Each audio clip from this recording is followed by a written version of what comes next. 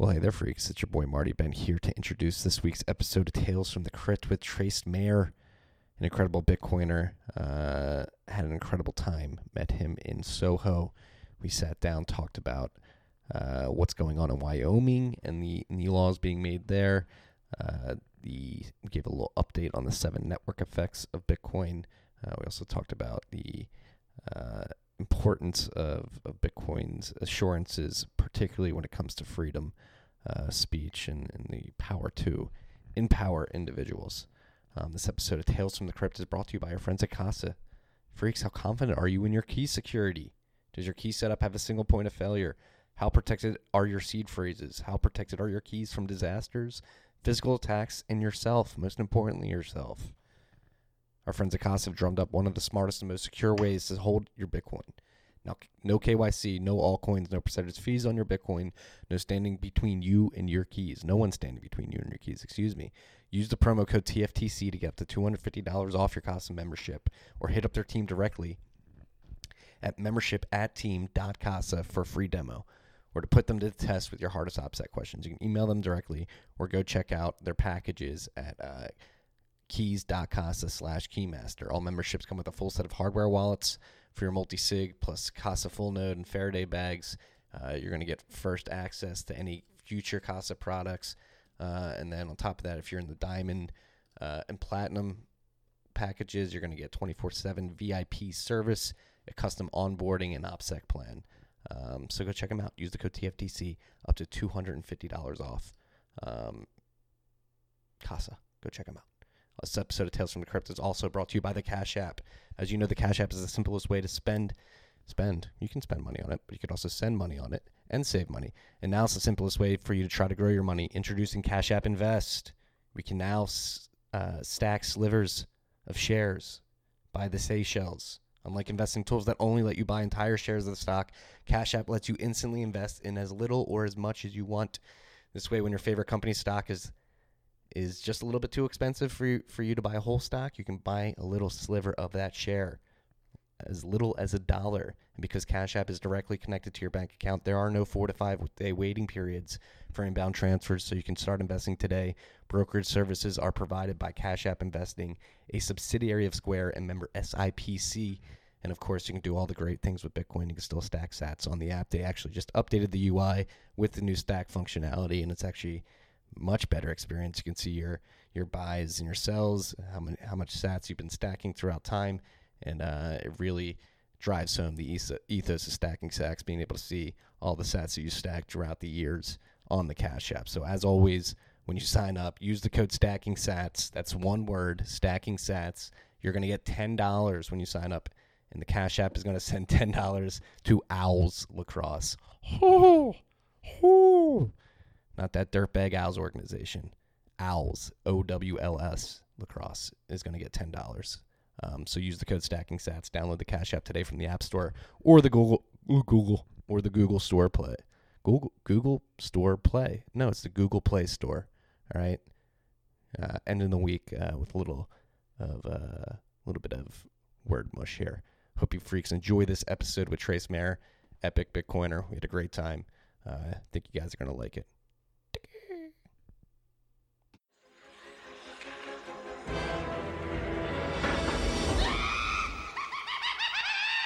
Tales from the Crypt. What is up, freaks? Welcome back to Tales from the Crypt. It's your boy Marty Bent here in a very foreign studio, somewhere in New York, an undisclosed location, sitting down with a man who needs no introduction. This is a long time coming. I'd like to introduce you freaks to Trace Mayer. Trace, welcome to the podcast. Oh, thanks so much for having me. Well, thanks for coming, man. It's incredible to see how open you are, how quickly you were able to throw this interview together on quick notice, and how hospitable you are. Thank you for having me in. Well, you made the effort coming over here short notice, but yeah, get it done. I mean, it's very important what we do in this battlefield of the marketplace of ideas, and it's very important for us to help perpetuate the ethos of sovereign money, monetary sovereignty. So thanks for everything you do with that. Oh, well, it's humbling coming from you. Thank you for everything you've done. If you freaks haven't checked it out yet, go check out the Bitcoin Knowledge Podcast, one of the the greatest resources in the space and helped me out a lot as I was getting my bearings in this space. And we have a lot to catch up on. We're just going, not to catch up on, to talk about. We were just going through the topics that we could talk about. You were at a conference this week. There's a lot going on in Wyoming. We have a Proof of Keys initiative in the works right now. Let's start with Proof of Keys. And I think that was an important pre-interview note that you mentioned, that it's more about the individual, right? And it's about taking control of your human capital, as you said. Yeah, so many people get distracted and focus on things that are outside of them and outside of their control. I mean, think about it. Some people think that they can control the weather on this planet. I mean, how diluted is that? They can't even control their own mind. And they think they're going to control the weather and save the planet or whatever. I mean, sure, we can make a difference, and you shouldn't abuse nature because you're going to pay the price if you do. But control yourself, first. And, so we look at the Bitcoin ecosystem, we look at the crypto ecosystem. We have bad players. Mt. Gox, last year, Quadriga CX got decapitated by Proof of Keys. Last week, Einstein, was it? Yeah, Einstein, another Canadian player, had $13 million or $60 million or whatever. Everybody trust but verify. And Proof of Keys, this is a way that we can just individually develop our own human capital, participate in the ethos of Bitcoin, monetary sovereignty, running a full node, holding your own private keys, withdrawing all of your Bitcoin to yourself. I mean, Satoshi gave us a great gift, and the technology got it out there, on January 3rd, 2009 for monetary sovereignty. Everybody being able to run a full node, verifying all the transactions, immutability, provable scarcity, holding your own private keys, being able to transfer value over a communications channel. That's a great gift. The technology got it out there, but political will is what keeps it there.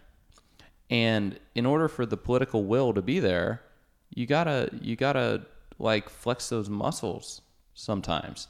And so why don't we as a community just celebrate the gift that we have and flex the muscles and withdraw all of our crypto, Bitcoin, Litecoins, whatever thing you got, withdraw it all to a wallet where you control it and run your own full node. I mean, it's really simple. It doesn't cost anything, maybe a couple bucks, right? And yet you can learn so much from the exercise. You learn how to run your own nodes. You learn how to secure your own keys. You learn how to do transactions. I mean, there are a lot of new people in the space. How many transactions have they sent? You ever sent a transaction where you've run your own full node? You ever received a transaction where you've run your own full node to validate that? So it's a learning experience. And in that process, you develop human capital. You get more comfortable with the asset class. You have more confidence in it. You have more confidence in yourself and your ability to interact with it. Where's the downside? And if we are all doing it on January 3rd, we get to talk about it. We get to help new people. We get to point them to resources like Glacier Protocol or smartcustody.com. I have a lot of these things on proofofkeys.com, to help people kind of know what they need to do and how to do it and be safe and secure and all this stuff. But, it's an internal thing. You think you're a Bitcoiner? A real Bitcoiner has run his own full node and holds their own private keys. Otherwise, that's how you're a first-class citizen in Bitcoin Nation. You start moving out of that, you can get taken for a ride. You can totally get taken for a ride because somebody else is running the node. Someone else is holding the keys. Trace, you're demanding extreme ownership. Can that exist in today's day and age? So the concept of human capital, let's dive more into that. What's behind it? How should people benchmark against it and work towards an ideal? Yeah, I mean, we live in a phenomenal day and age. You can literally do or be anything you want to do or be. And it doesn't matter what your skin color is or your gender. It doesn't really even matter where you were born because, the internet and the ability to travel and all of this stuff, you get to choose. So what you going to do? You going to choose happiness You going to just be miserable? Like, you get to choose your thoughts. You get to choose what you do. You get to choose all of this stuff. You know, so many people, they whine and complain that drudgery, going to work, stuck in traffic. They don't like what they're doing. Wham, wham, wham, wham, wham. Like, you chose it. You chose it. You know, everybody, like, we've never, like, in all of human history, we've never really had this type of just freedom. What do we do with it? You know, and if you choose to not be running your own full node and not be holding your own private keys, you're choosing to not be monetarily sovereign, right? Like, you're choosing to be a slave. You know, because like a master-slave relationship, you're relying on someone else's full node. Relying on permission. You're letting someone else hold private keys. Mm-hmm. Like, it's a master-slave relationship. Like, that's how we describe it in terms of computers and servers and stuff, right?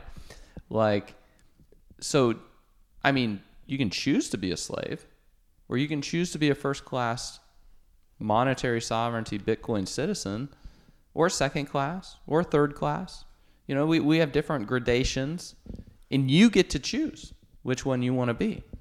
So, you know, this is very much an internal form of human action. And what you're choosing, you know, what you think about, what you have strong feelings about, you know, your actions, your choices, these all have consequences. Having freedom is a consequence, right? Of action taken, correct? Yeah, you got to take action. Yeah. You know, and we have all the opportunity to do it. You know, happiness is also a consequence. You know, you want a flower? You are in control of your own happiness. That's one of my favorite quotes my dad's told me in my life. Yeah, I mean, for real. Like, yeah. You know, people want to, oh, I'm unhappy because of, and it's always something outside of them. And, I mean, if you want flowers, it's about soil and manure and fertilizer and shovels and stuff. And the consequence is a flower. I was actually talking about this with Dan Tapiero yesterday. It's interesting how a lot of people in the U.S. in particular view Bitcoin, considering I would consider it the white paper and the source code implementation on par with the Declaration of Independence. Like, Bitcoin as a technology is something that is American at its essence. It's freedom, liberty, and yet there's a lot of pushback here, which is interesting. Yeah, I was talking with some people a couple days ago on this very topic. You know, and I mean, they're immigrants to America. Their parents literally like fled with the shirt on their back. You know, when they were little kids, came over, like boat people, right? And you know, and now they're, you know, they've really claimed a lot of that monetary sovereignty. They're multimillionaires. You know, we're talking about this, and just, you know, we're taking America into cyberspace. Like, that's what we're doing, right? Mm-hmm. Like, the idea of America, the idea of the Declaration of Independence, the implementation through the Constitution, and some of your most important clauses in the Constitution are the monetary clauses. Because gold and silver, they're not just barbarous relics, but they're essential checks and balances in the political machinery. They belong in the same class as constitutions and bills of right, as Mises says, because they protect against despotic inroads on the part of governments. They protect you from having your wealth siphoned off through inflation, which is a form of taxation without representation or due process of law. When unelected bureaucrats, monetary elites at the Federal Reserve are able to confiscate wealth that way, they circumvent the checks and balances of how Congress, who has power over the purse, is supposed to be able to get these revenues.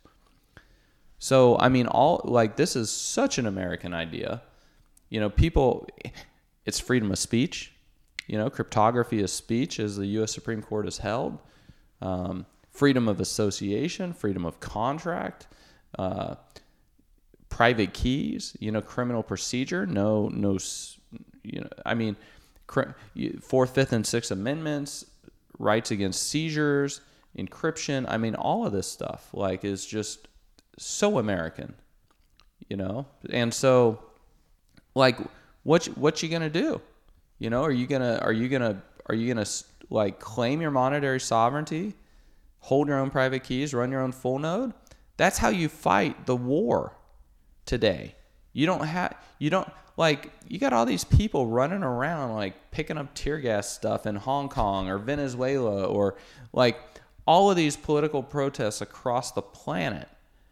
And yet they don't protest with the thing that has the most power to protest with. It wasn't the marches that changed the civil rights for black people in America. It was the protests with people like Rosa Parks. That's how Martin Luther King primarily strategized, was the bus protests. Mm-hmm. You know, like, why are you feeding your oppressor? Like, take those resources in and starve them to death. You have the ability to do that. Like, you have the ability to do that for real. Yeah. Like, you know, so you're going to whine and complain about the political process, but you're not going to vote with your money? Like, wow. Well, can you blame people too? Do you think they've been lulled into a false sense of security? And I think there may be a concerted effort not to educate people about how the monetary system works, and maybe they don't even know how they can fix their problem. Or that's definitely a problem, and why, you know, when I'm saying like you're stepping onto the battlefield of ideas, and it's important. Like, there's only one profession that is protected in the U.S. Constitution: the freedom of the press, because ideas can only be overcome by other ideas. Power and force are impotent against the power of ideas. So, I mean, of course, like, you know, that's always been the totalitarian's resort. Silence the truth teller. You know, stick Galileo on house arrest.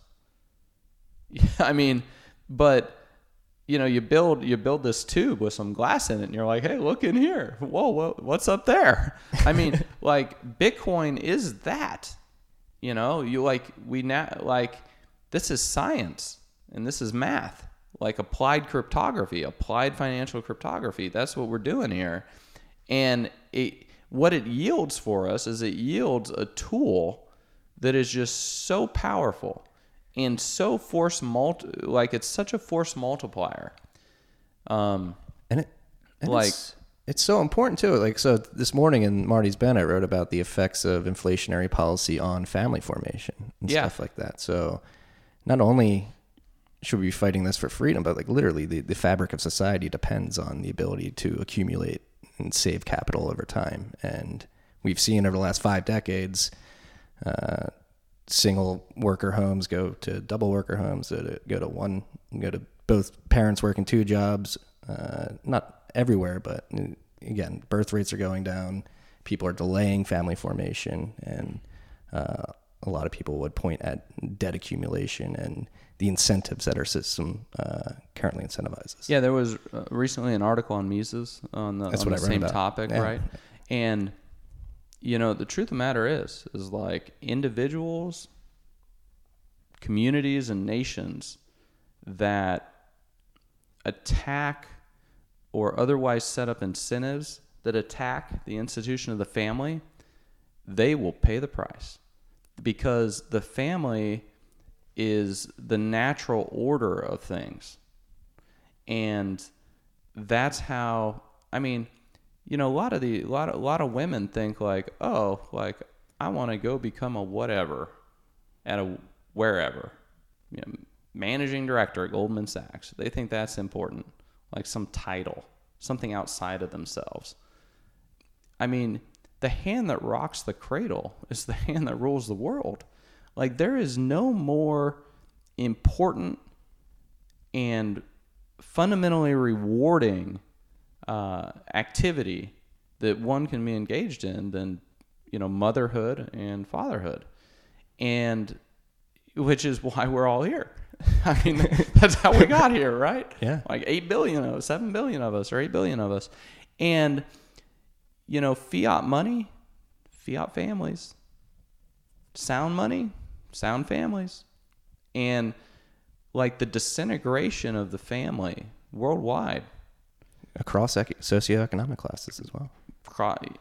Like we're like, how happy are you guys? Like, right? I mean, for real, like, you know, it doesn't matter how much money you have if you're not happy. Like, you know, and more money, more problems. And so, you know, fiat, like Saifedean writes in the Bitcoin Standard, you got fiat money, you get fiat food, you get fiat art, you get all of these negative consequences to society, because at the end of the day, you're not respecting property rights, which is how we it's the fruits of our labor from what we chose in the past, you know, which, you know, you need to have agency in the present. So no habeas corpus is protects that. You shouldn't be murdering people. You know, that's right to life. That's our agency in the future. And, you know, Mises talks about the creative genius, where you're doing the work because it's intrinsically fulfilling, not necessarily to like make some money out of it, right? And, you know, what other occupation or activity can you be engaged in where you're going to be able to be doing this creative genius type of work that is just intrinsically fulfilling than the institution of the family? And so, yeah, I mean, people they just get so distracted and confused. They think that like their little dog is their kid. For real. Like, I actually had a conversation about this yesterday. This exact topic. A friend of mine was walking down the street, and then a woman was walking two dogs, and one of them was taking up most of the sidewalk, and a man in front of him asked her if she could move the dog, and she immediately freaked out like he was attacking the dog. Got triggered. Yeah. Or 'cause whatever. Those were her quote-unquote kids. Yeah, no, those are dogs. Those aren't humans. Humans have the capacity for emotion and feeling, and they have the capacity for thought and reason. And that's what distinguishes a human or a human type of mind from an animal. Well, and this is probably the third episode in a row I brought up Kanye, but it's funny, his latest... I don't know. I haven't followed his latest album. Well, he's sort of turning his back on the culture, and it's funny. We talk about these family values and what does the culture... It brings up the question: what is the culture, and what values is culture expounding on society today? And if you look at music and pop culture in particular, people my age and below, and you're incentivized to go fuck as many bitches as possible, hit Tinder as hard as possible, and all the music's about perks and stuff like that. And You really think that's going to bring you happiness? I don't. Certainly not. No, I mean, even... It's a rhetorical question to the person on the other side of the interview, right? That's like listening to that. Like, what do you think's really going to bring happiness? You know, and happiness, you want the flower, it's about soil, it's about manure, it's about like weeding the garden. Like, the consequence is the flower, right? Mm-hmm. And the way the human mind is structured, like, the highest form of that intrinsic reward for the creative genius is going to be in that institution between a male and a female. That's how the physics of the human mind are structured. And you know, you can have a black lab and like paint it white. It doesn't make it a Dalmatian. For real. Like, you're just going to wreck yourself. And so, you know, I think a lot of people just get themselves very confused. They're making choices that make them miserable. Misery loves company, so they all get together, have their own echo chamber. You'll notice that, you know, when you start to change your life and live a better life, you will no longer be associating with people that were living a previous type of life. Have you experienced this yourself? Yeah, a little bit, I suppose. You know, I mean, just as you go through life and you have different friends come into your life and different friends kind of fade away, you know, we gravitate naturally towards people who have things in common with us, where we love the same thing. You know, we just naturally segregate ourselves. Go look at Meetup. You got Meetup groups for people with Boston Terriers and German Shepherds and cats and parrots, and like everybody's got different things that they love, and that's how you end up segregating yourself. And so as you begin to try and change those things that you love and value and how you're allocating your time and your attention and your emotional energy, you're going to naturally start changing the communities of people that you're interacting with. Yeah, no, it's powerful. And you're somebody who's actively trying to change our reality via Bitcoin. You're hard at work in Wyoming in particular. I think this is a great segue to what you guys are doing in Wyoming. You have to put yourself forward and act. And it seems like Wyoming is the ground zero for Bitcoin action in American law right now. Oh, yeah. I mean, what we're doing in Wyoming is a huge deal. I mean, this is a special purpose depository bank. So what does this mean? It's a bank.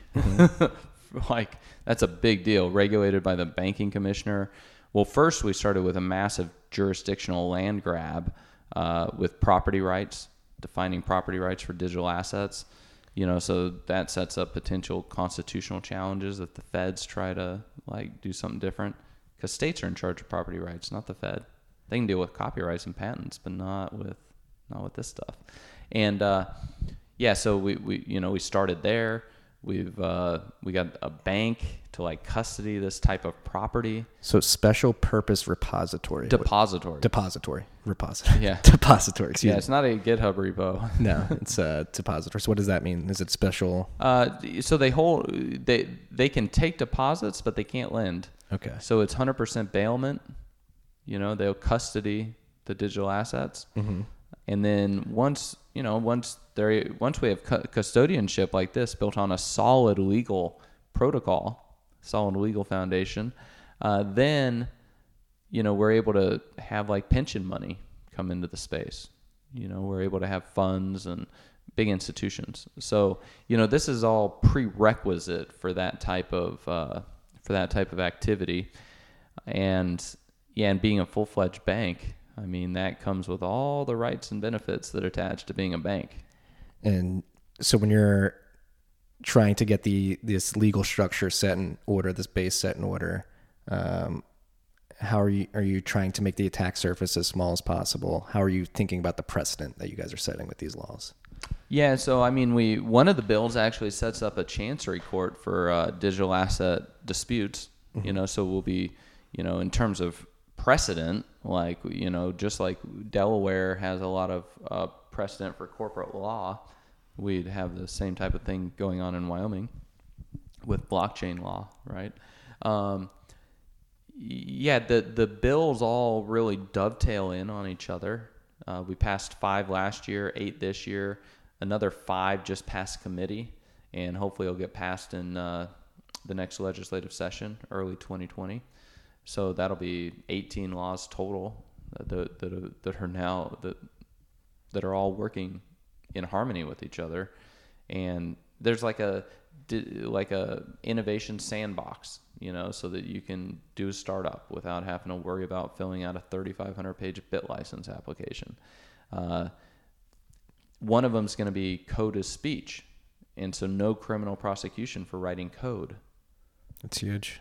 I mean, that's going to be a nice safe haven, which, that's one of the things I really wanted, because one of my friends who's a Bitcoin core developer, back in early 2011, he put $500,000 into a client trust account with an attorney, so that just in case he were to get prosecuted for contributing to Bitcoin Core, Bitcoin QT at the time, right? So there's a lot of opportunity costs there for him.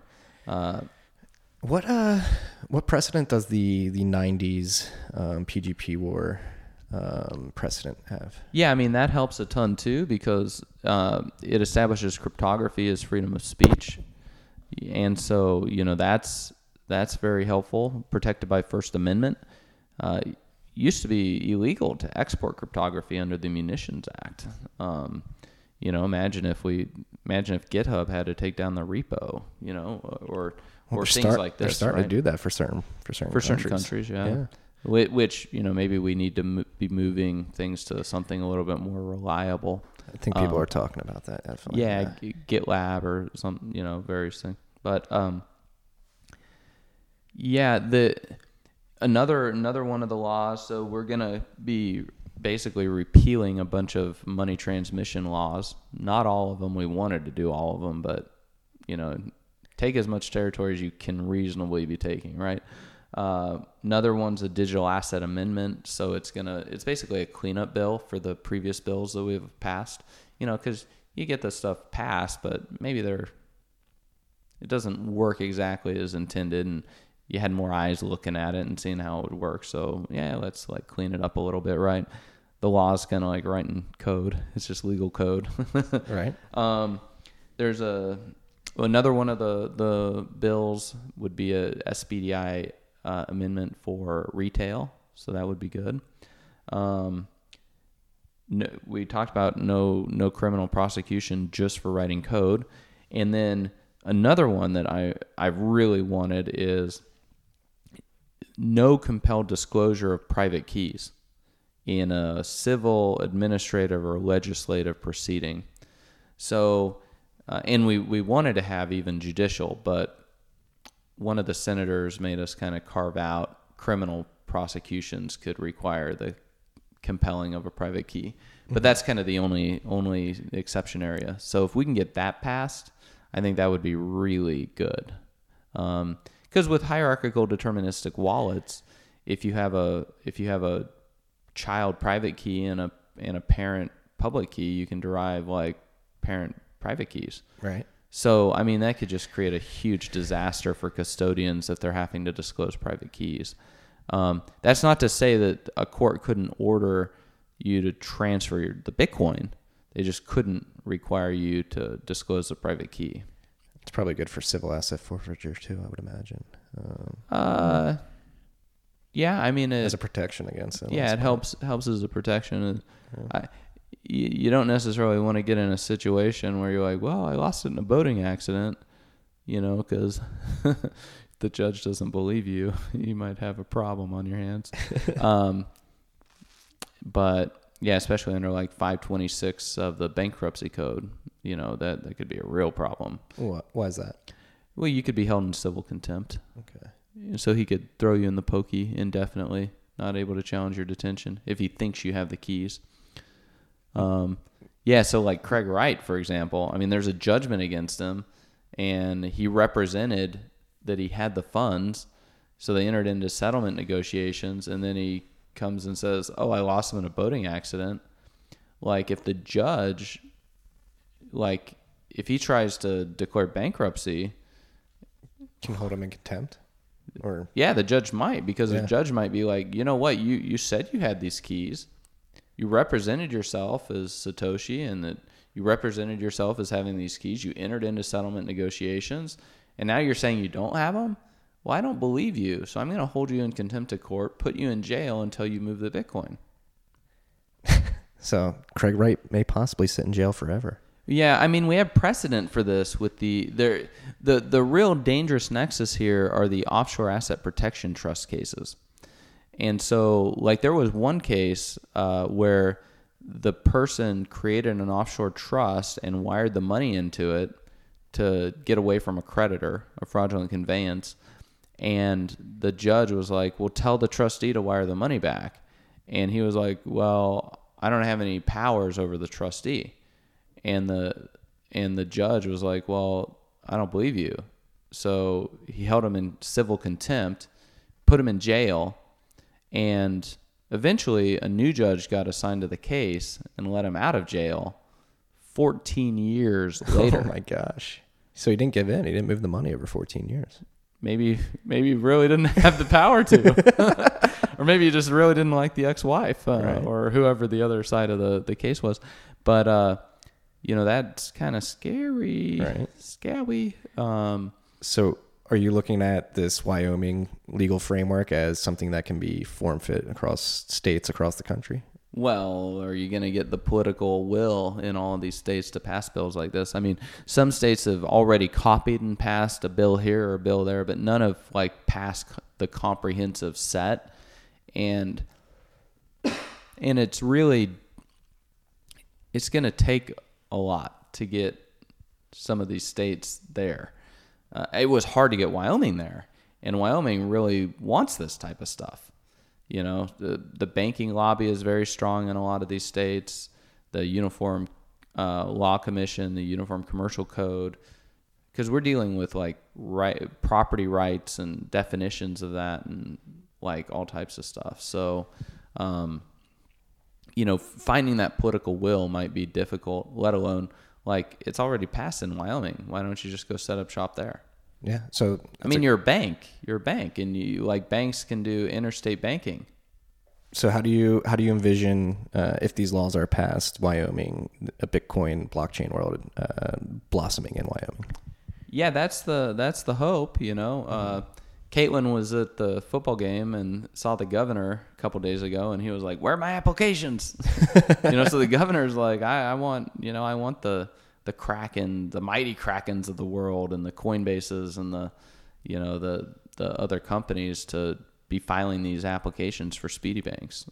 He wants them, you know, and the banking commissioner wants them, and the legislature wants them. Like, they want jobs to come to Wyoming with these things. What kind of advantage could this afford Wyoming if they're the first to do it? Oh, I mean, you're on the forefront of this just global changing technology. You know, Wyoming already wants to compete with LLCs and corporate formations and trusts and stuff like that. So, you know, being able to weave all of this stuff in with the Secretary of State and business entities, you know, they're competing with Delaware and in Nevada, right? And so, you know, having this type of legal landscape in place just helps them be a much more competitive jurisdiction in a lot of those regards. You know, and costs are going to be tremendously lower for institutions that come to Wyoming. In a lot of cases, you're like Delaware or California. You know, you're paying income tax, you're paying franchise taxes, you're paying. You might, if you're a crypto exchange, you might be paying taxes on the total amount of customer assets you're holding. You know, and Wyoming is going to be drastically lower in terms of overall tax burden. Yeah. You know, for companies to move over there. And yet with Commerce Clause under the U.S. Constitution and some of the acts that Congress has passed, you'll still be able to service customers outside of Wyoming. So, you know, if you're doing it all right and correct. So are people going to be dismayed that they've gone all the way through the bit license process only to find that they should have domiciled in Wyoming? Well, in their defense, Wyoming didn't exist. Yeah. When the bit license came out, but it's like, it's kind of just a hodgepodge, like duct tape together, right? Like, this is statute that's been enacted by a legislature and signed by a governor. It's not just like administrative rules or something. Right. It's not the Department of Finance, just the DFS. Yeah. I mean, this is signed by the governor into law after being passed by both houses in Wyoming. 13 bills so far, another 5 coming up. They all dovetail together, you know, and the governor is the commander in chief of Wyoming. Like, Wyoming's a sovereign entity, just like the U.S. government is, or just like California is, or just like Germany is. So, I mean, this is serious, like, legislation. Would you ever imagine this happening this fast 5 years ago? No, not really. I mean, the speed at which this industry is moving is just unbelievable. Yeah, that's why I think it's a good time to segue into the update on the 7 network effects. And oh yeah, I know a thing or two about that. Yeah. Well, like, so what do you like? Are we still been like in a bear market, if you will? We're still haven't reached last all-time highs for a while, but it seems like we have 4-year cycles, right? Yeah. Plan Bs. How is this cycle compared to the last one? Bear market of 2018, 2019 to 2015, 2014, 2016. Yeah, I mean, the previous one was just brutal. Like at Kraken, you know,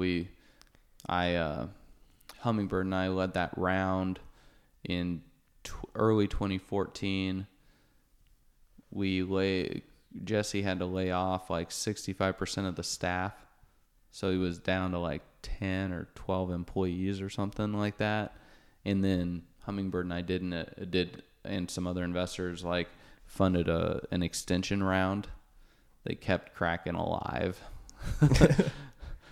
Thank God they're thriving right now, it seems. What's that? So they're thriving right now. The mighty Kraken. Yeah, I mean, got like 800 employees or something like that. And have and even in the bear market, they've had a significant operating margin, making money, cash flow positive in the bear market. Like, totally different. The infrastructure companies, the industry as a whole, the strength, the cash that's flowing, the GDP of the crypto economy, just the amount of wealth that's in it, the security of the network. Look at the hash rate. Like, I mean, we're just way, way, way far ahead. You were mentioning at the conference that you went to yesterday, they were saying 100 billion notional? No. This was a capstone. They did a conference for a bunch of like macro people in New York. So like Goldman and Morgan and a bunch of funds and stuff were there. But someone gave a presentation on the derivatives market, and there's about $1 billion a month of notional happening in the derivatives markets. So the puts and calls, not necessarily swaps like BitMax, but like puts and calls. And so, yeah, I mean, it's all getting built out. Like we have bit licenses, we have Speedy Banks, we have they're going to start getting approved and licenses. We've got so if we want to go down the network effects, first network effect is speculation. You need the ability to custody Bitcoins. Previously that's why I funded Armory, right? I mean, now we've got Speedy Banks, like Fidelity can custody, like legally with an ERISA fiduciary can custody with one of these Speedy Banks. That's huge. Just such a huge difference. It puts the asset class in play. After you custodian, like we need exchanges. It used to be Mt. Gox. Then, Kraken almost died in the last bear market. What exchanges do we have now? The mighty Kraken's like crushing it. Coinbase is crushing it. We got hundreds of exchanges that do $1 billion a month of volume or more, whether they're altcoin exchanges or just across the board. We have all these different exchanges that cater to different markets, like BTC Turk in Turkey or Australia or wherever. We've got OTC is huge. Kraken's OTC desk is one of the largest. They seem to be outcompeting like the Cumberlands or the Circles or whatever, taking business from them. So that's getting highly competitive. The OTC desks. We have market makers and algorithmic trading and arbitraging that's happening across the industry. We have volumes happening on lots and lots of different exchanges. It's not like we just have one exchange. We got lots of them. And then we got derivatives exchanges. We've got Bakkt, and we've got BitMEX, and we've got LedgerX, and we've got Eris Exchange. And there's just so much more infrastructure built, and so this is all first network effect stuff. Yeah, we're going to that's what I'm interested to see next bull run. Are we going to have Coinbase not being functional when people are trying to buy? Like, I think I can see there being so many on and off ramps now that might be mitigated. Yeah, what difference is it going to make? Like, you got Square App, right? Mm-hmm. And Square App's taking down 11% of the Bitcoin block rewards every quarter. I mean, that's how much they're selling. Yeah, right. Like this, and then we're going to cut that in half, like with the halvening. And yeah, I mean, we've got major players in there now, like Square and everything. So yeah, I mean, previously, you get crazy market momentum and Coinbase and Kraken go down, because you just can't handle it. Well, guess what? They've all built their systems in the last couple of years. They're ready for a big influx. They can probably handle 20x more than what they were able to handle the last cycle. Plus, we've got a lot of other providers out there too. So the overall capacity of the ecosystem is greatly increased, in my opinion. Do you ever worry that the infrastructure is outpacing the protocol or second layers on top of it? Not really. I mean, that's fifth network effect, right? So we'll get there eventually. Yeah. Or second network effect.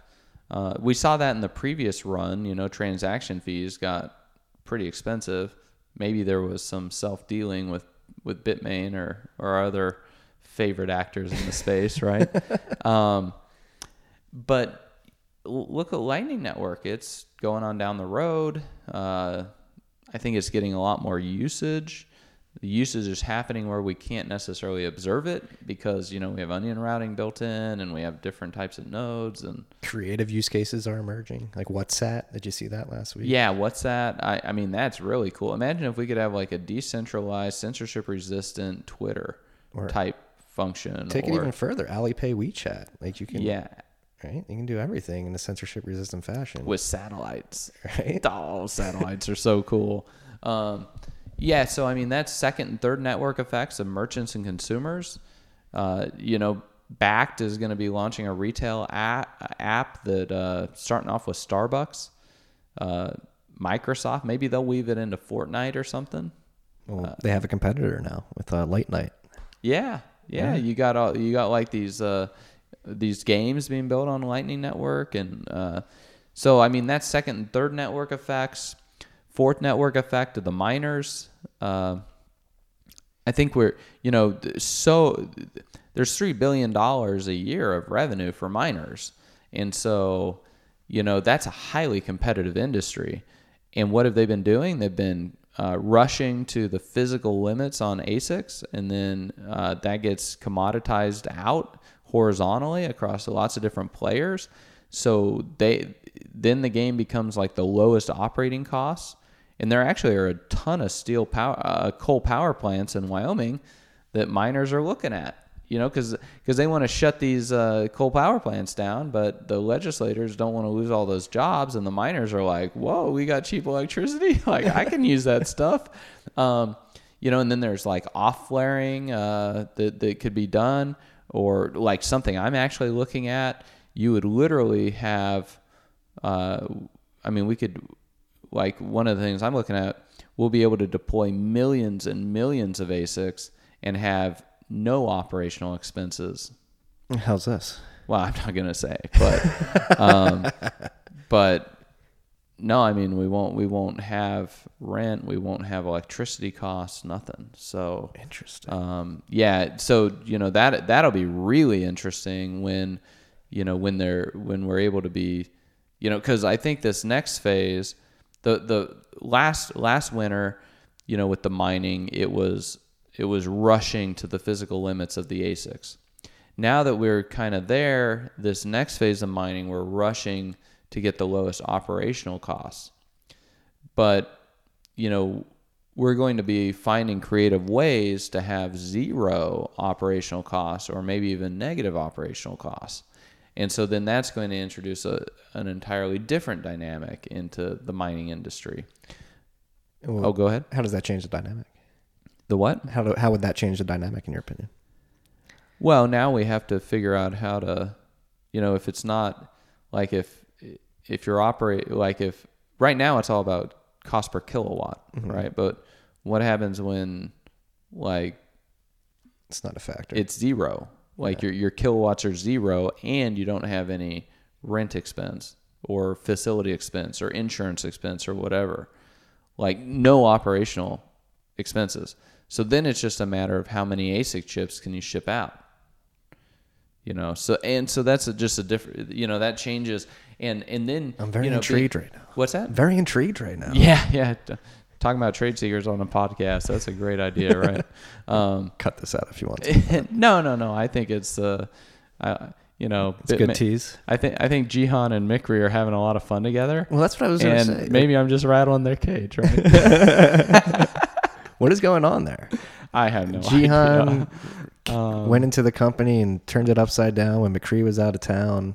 I have no idea. There's drama in Texas right now. So much drama. It's a confusing, ongoing saga. You know, isn't Bitmain isn't it great that like the Bitcoin network just doesn't care? Yeah, I've labeled Bitmain the Icarus of early Bitcoin. Too close to the sun. Nah, that's Ross Ulbricht. But You think so? he's never getting out. You don't think so? He lost his appeal.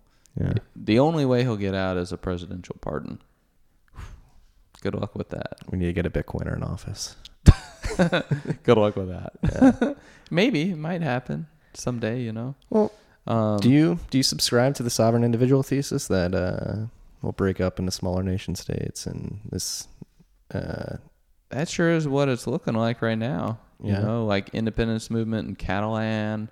You know, Tim Draper wants to break California up. It's all fun and games while you can print money, you know, but when money gets much harder and sounder and funding all of this stuff gets more difficult, you know, that's when politics like really like gets supercharged. And like last night I was at an event with Mike Novogratz and he was talking about, you know, he was at Goldman in the late 90s and the 2000s and like globalism's just full steam ahead and like all this stuff. And then, you know, the financial crisis happens and like nationalism flares up and then like Trump punches you in the larynx, you know, and Xi Jinping. And I mean, so, you know, it's all fun and games until the money gets tight, you know, and stuff stops working for people. And globalism hasn't really worked for the American people very well.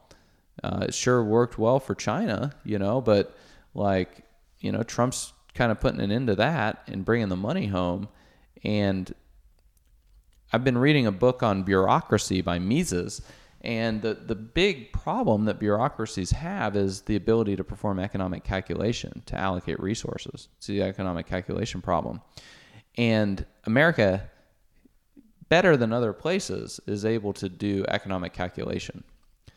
And so, you know, Bitcoin is going to, as we make money much harder and scarcer, and that causes realignments in all types of human action and behavior, America will just like flare up in its dominance because it's going to be able to be doing economic calculation in this process.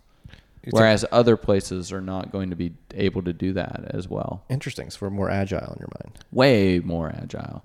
Do you think it's just because it's American values and the idea behind entrepreneurship and stuff? Yeah, like that? I mean, like my friend that I talked about, his parents like were boat people and refugees. Like everyone in America came here seeking something better. You know, whereas all the other parts of the world, like, you know, people have been there thousands and thousands of years, right? And they have particular cultures and ways of thinking and everything. But Americans, it's the only country that's like cohesive around an idea, you know, the Declaration and the Constitution.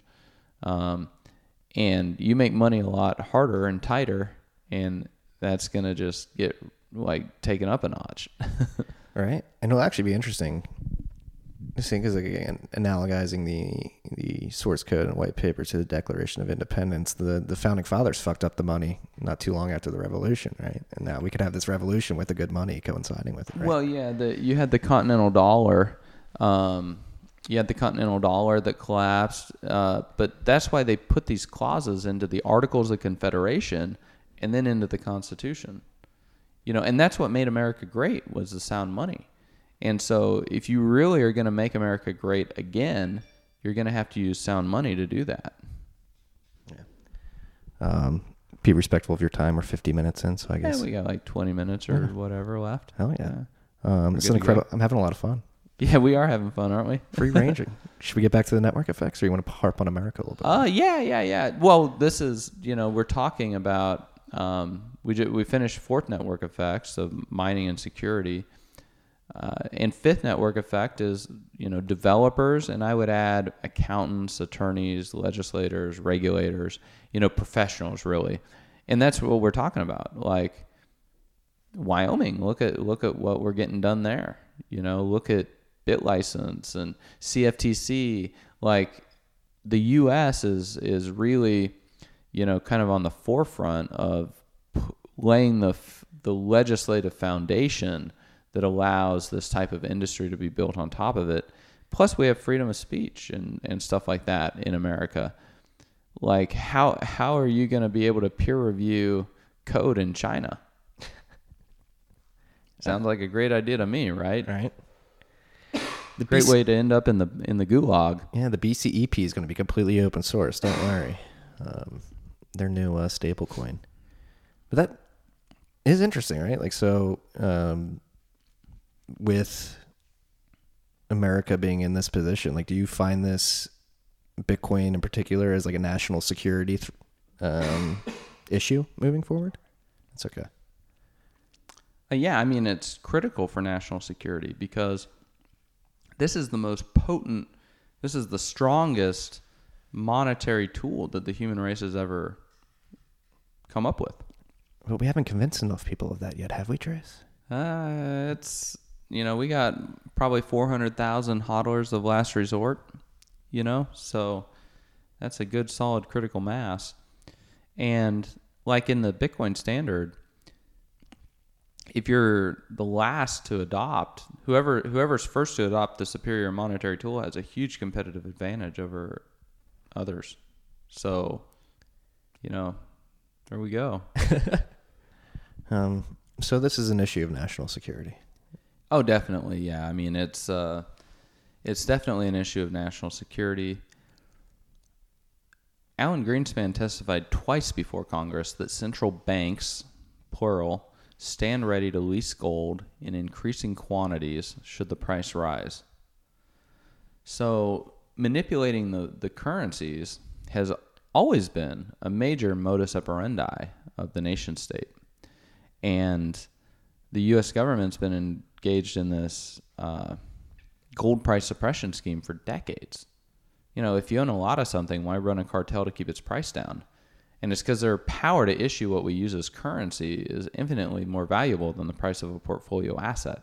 And the rising price of gold shows problems, just like a fever shows that there are problems with the body.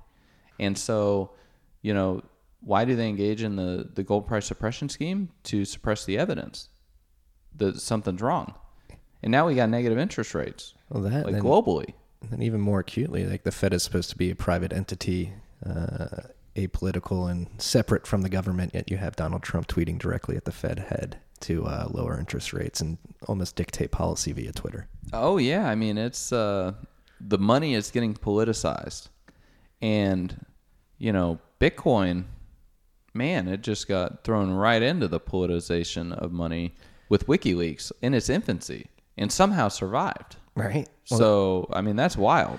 that's actually another question I asked Dan yesterday. I'd be interested to hear your thoughts. Like, how much of Bitcoin is a black swan on the monetary or global monetary stage, right? Like, how do you think It's all, there I were mean, countries like Russia and China have been stockpiling gold for the last 2 decades? Do you think they had certain plans in place and Bitcoin came to be and might throw a wrench in that plan? oh, yeah, Bitcoin throws a massive wrench because the physical gold bullion is the Achilles heel of the gold price suppression scheme. And, you know, okay, so you suppress the price of gold, but there's still a monetary premium embedded in the gold price. And once the Chinese and Russians like figure out the game, of course they're going to start stockpiling the physical gold as a geopolitical tool or weapon. And you have this monetary premium that's in there too, but you know, they can be milking the system while we're going along.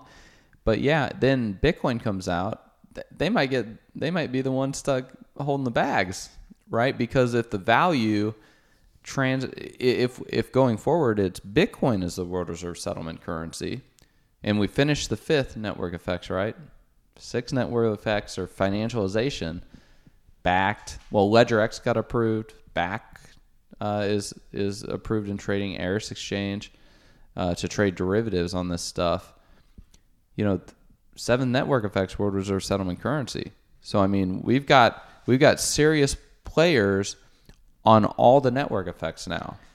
And I Like, believe how long is it going to take to change stuff? the gentleman from Crypto Voices put together their third quarter monetary base review and launched it earlier this week, I believe. I believe Bitcoin is the 11th biggest base money in the world right now.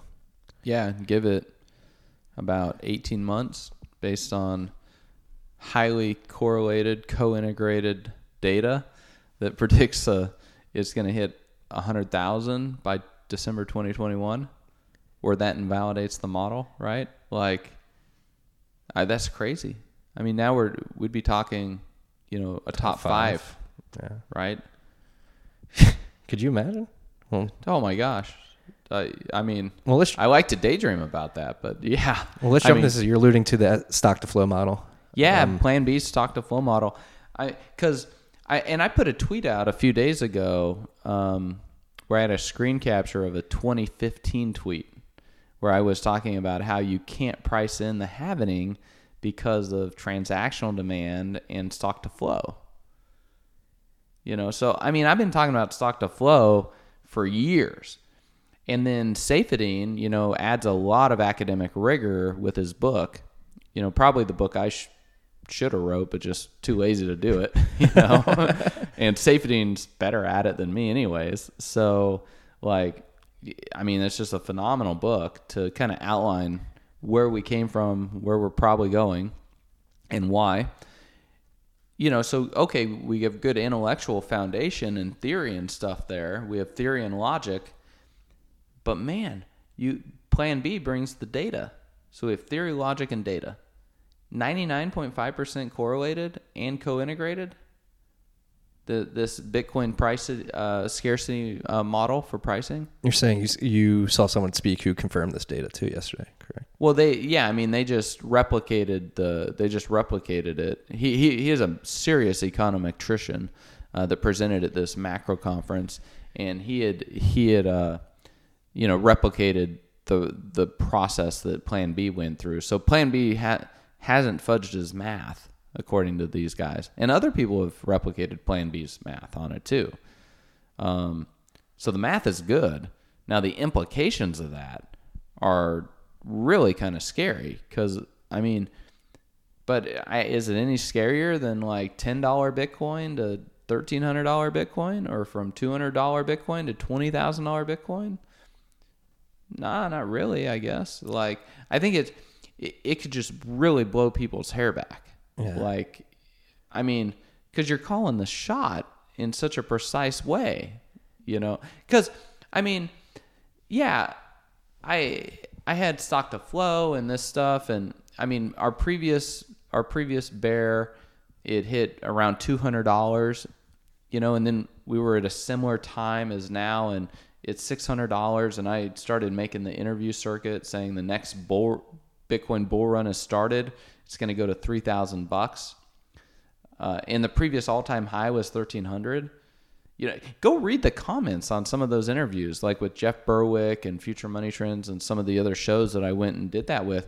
Go find them on YouTube. Like search Trace Mayer, $3,000. Go read those comments, and then compare those comments with the comments that people are saying about like Plan B stuff and $100,000 Bitcoin in this fourth Bitcoin bull run. Well, this next one that we're going to have. And yeah, it's just, I understated it at $3,000. And why'd I understate it? By 6x, 7x? Yeah. Right? Why'd I understate it? I understated it because I didn't bring the type of rigor with the data that Plan B has brought. That's why. What would you say to somebody who can make a harder digital currency with a better stock to flow than Bitcoin, and this model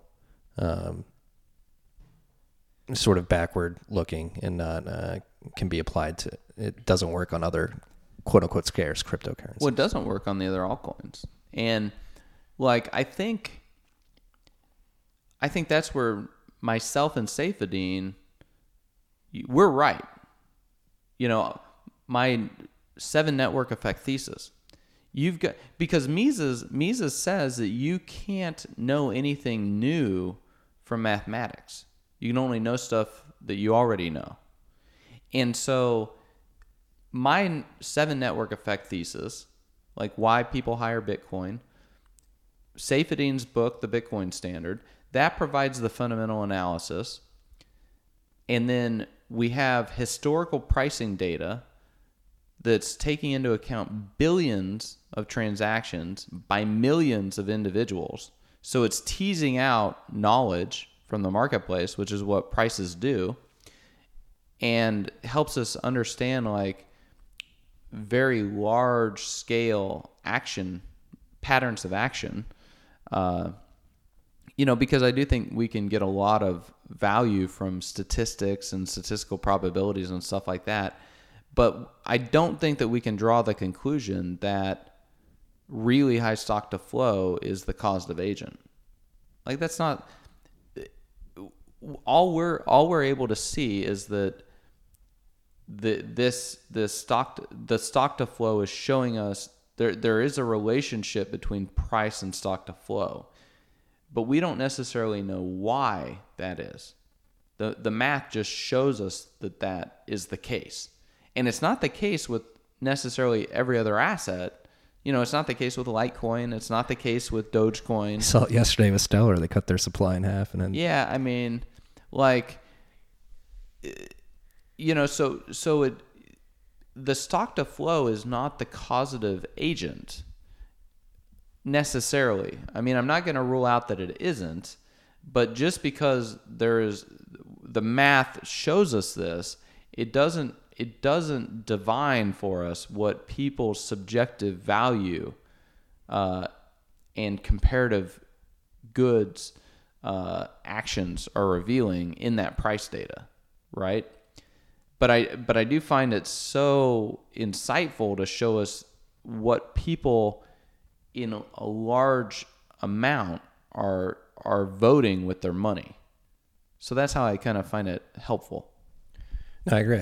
I think stock to flow works only if the 7 network effects are in place that you're describing, right? You have to have the network effect around the network to push it into place almost. Well, the 7 network effects help us understand why people subjectively value Bitcoin. Mm-hmm. I think we have an error in our reasoning that like the stock to flow is what's driving the Bitcoin price, or even the 7 network effects are what's driving the stock to flow. Mm-hmm. That I don't know that we can necessarily make those conclusions, but we can make the conclusion that based on billions of price data points coming from millions of people and a lot of human action, this is how people are valuing stuff. It's like when you go to value real estate. Mm-hmm. You don't know why people paid the price they paid for the particular building, but you just know that based on all the comparables, like you can hone in on what a value is for a particular piece of real estate. Like and we have real estate like appraisers, yeah. and they have standards that they follow and all that stuff. Now, could somebody come in and value things completely differently? Yeah. Look at what Mark Zuckerberg did in his little neighborhood, right? Like he bought up all 5 of the houses or whatever. And the last one he bought up, he paid like $14 million for like a $700,000 house because the people were holding out. I saw him walking down the street. I'm like, yeah, I'm gonna gouge this motherfucker. Yeah, exactly. Because of the elasticity of demand. Mm-hmm. And actually, I like probably don't have time to get into it, but I've been talking with Plan B about how it's impossible to price in the transactional demand component of Bitcoin that is a result of the supply shock from the halvenings. And, prices are set at the margins. So when you have that supply shock, it takes a few months for the market to readjust to the new equilibria of transactional supply of Bitcoin. And I think that's part of what causes these large different cycles with Bitcoin. Yeah. And I think Satoshi did it intentionally too. Yeah. You better get some just in case it catches on. Yeah, exactly. Right? Boy, is it caught. It's the dog that caught the car, isn't it? So if it is the boy that caught we'll end it on this. If it is the dog that caught the car. Yeah, the dog that caught the car. It's like bit onto the bumper and car's going like 1,000,000 miles an hour now. If this is the case, what should we be focused on moving forward? Where are proof of keys, obviously? And Yeah, I mean, I think proof of keys just slices through so much of what people should be concerned about, like a hot knife through butter. You need to develop the human capital to claim your monetary sovereignty. Like, it's as simple as that. It's that simple. And, you need to be concerned about return of capital, not necessarily return on capital. Right. You want to make sure that you got the asset. You hold it. It's a bearer asset, right? Yeah, I mean, any assets. You got Dole Food shares? Like the Dole Foods case where we have 36 million authorized and 48 million facially valid on brokerage statements. Like, you think you own something? Like, this isn't just the gold price suppression scheme, and its collapse isn't just a garden rate, exchange rate adjustment. This is the collapse of a worldwide monetary system. And there's going to be a lot up for grabs all at once. And so much of it's going to be, what do you actually have possession of? And Bitcoin, it's easy to possess, and you don't have to manage it very much. So, figure out how to do that in a safe, secure way and flex your muscles, and make sure that you've claimed your monetary sovereignty, because the value that's in a Chicago apartment might evaporate pretty quick. SALT deduction, huge contingent liabilities and pension liabilities, raising property taxes, driving business out. We're in a time of a lot of change, and it's very, very perilous for holders of capital. And so, figuring out how to hold your own private keys and claim your own monetary sovereignty and run your own full node. I mean, there might be tungsten in your gold bars. China's flooding the market with fake gold and silver. How much does it cost to run a gold full node? Way more than Bitcoin. Quite a bit. So being able to verify the quantity and the quality of the asset and take possession of it, and then, when those costs are very low, then the transactional costs of moving around that asset are much lower also. You make it very difficult to run a gold full node. It makes it so that the transaction costs of gold increase significantly. Yeah, and the tools at which you can make this happen exist today, and they're only getting better by the day. And there's more and more tools being built on top of this base layer as well. So yeah, and gold's a bunch of atoms, but Bitcoin, that's software code. That's software code that is extensible. And you can build on top of it with things like Lightning Network, etc. Open dimes. How cool are those? Incredibly cool. Even things like Kraken, I would argue, is... Yeah, Kraken, Okay. Open dimes, Lightning Network, Chaumian type applications. Mm-hmm. State chains. One thing I think Bitcoin's gonna kind of perhaps have a little bit of competition from will be Mimblewimble. Mm-hmm. Because Mimblewimble's scalable, private, and increased fungibility. And currently it would have to be a hard fork to get it implemented into Bitcoin. So, that opens up the opportunity for a Mimblewimble type solution. Because Bitcoin, we're going to have to figure out how to fix the fungibility issue. And on top of that, what is enough fungibility? What is there? Absolute fungibility at the base layer. What if you can't audit the supply, though? Yeah, that is one of the problems, right? Like Yeah. Zcash or whatever. But Mimblewimble, right? Yeah. So, Yeah, and you also have to make sure it's able to be secure, because we don't have a formal proof that we need, so we kind of have to choose between fungibility and limited and amountness in terms of the fundamental proofs.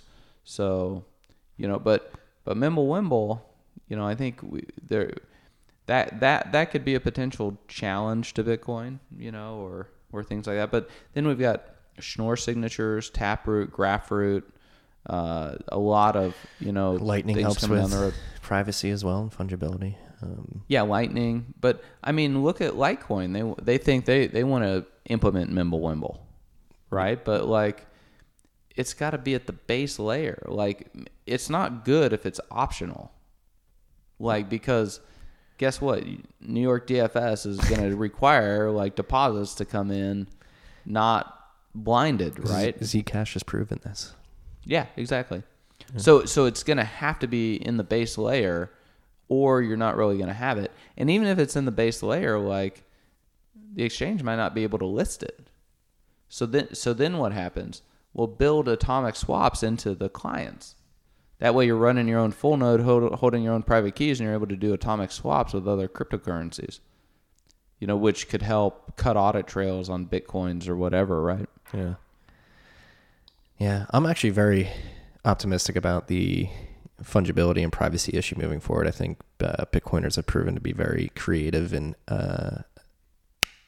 resourceful up to this point. And I do think things like P2EP, pay to endpoint, I know there's some drawbacks with having to be online, but if you're able to make every transaction a coin join and stuff like that, I think that will certainly help. It's certainly not perfect or anywhere near perfect right now. Trace, it's been an immense pleasure. It's been a long time coming. I really appreciate you taking an hour and 15 out of your day to sit down. I think the freaks are going to love this one. Yeah, well, glad to be here. Glad to do it. It's been a lot of fun. Where do you want to point us after this episode? There's Bitcoin Knowledge Podcast, so www.bitcoin.kn, and on Twitter, Trace Mayer. Kind of have fun there occasionally. Hey, I enjoy watching you have fun there occasionally. Yeah. That's all we got for this week, freaks. Peace and love.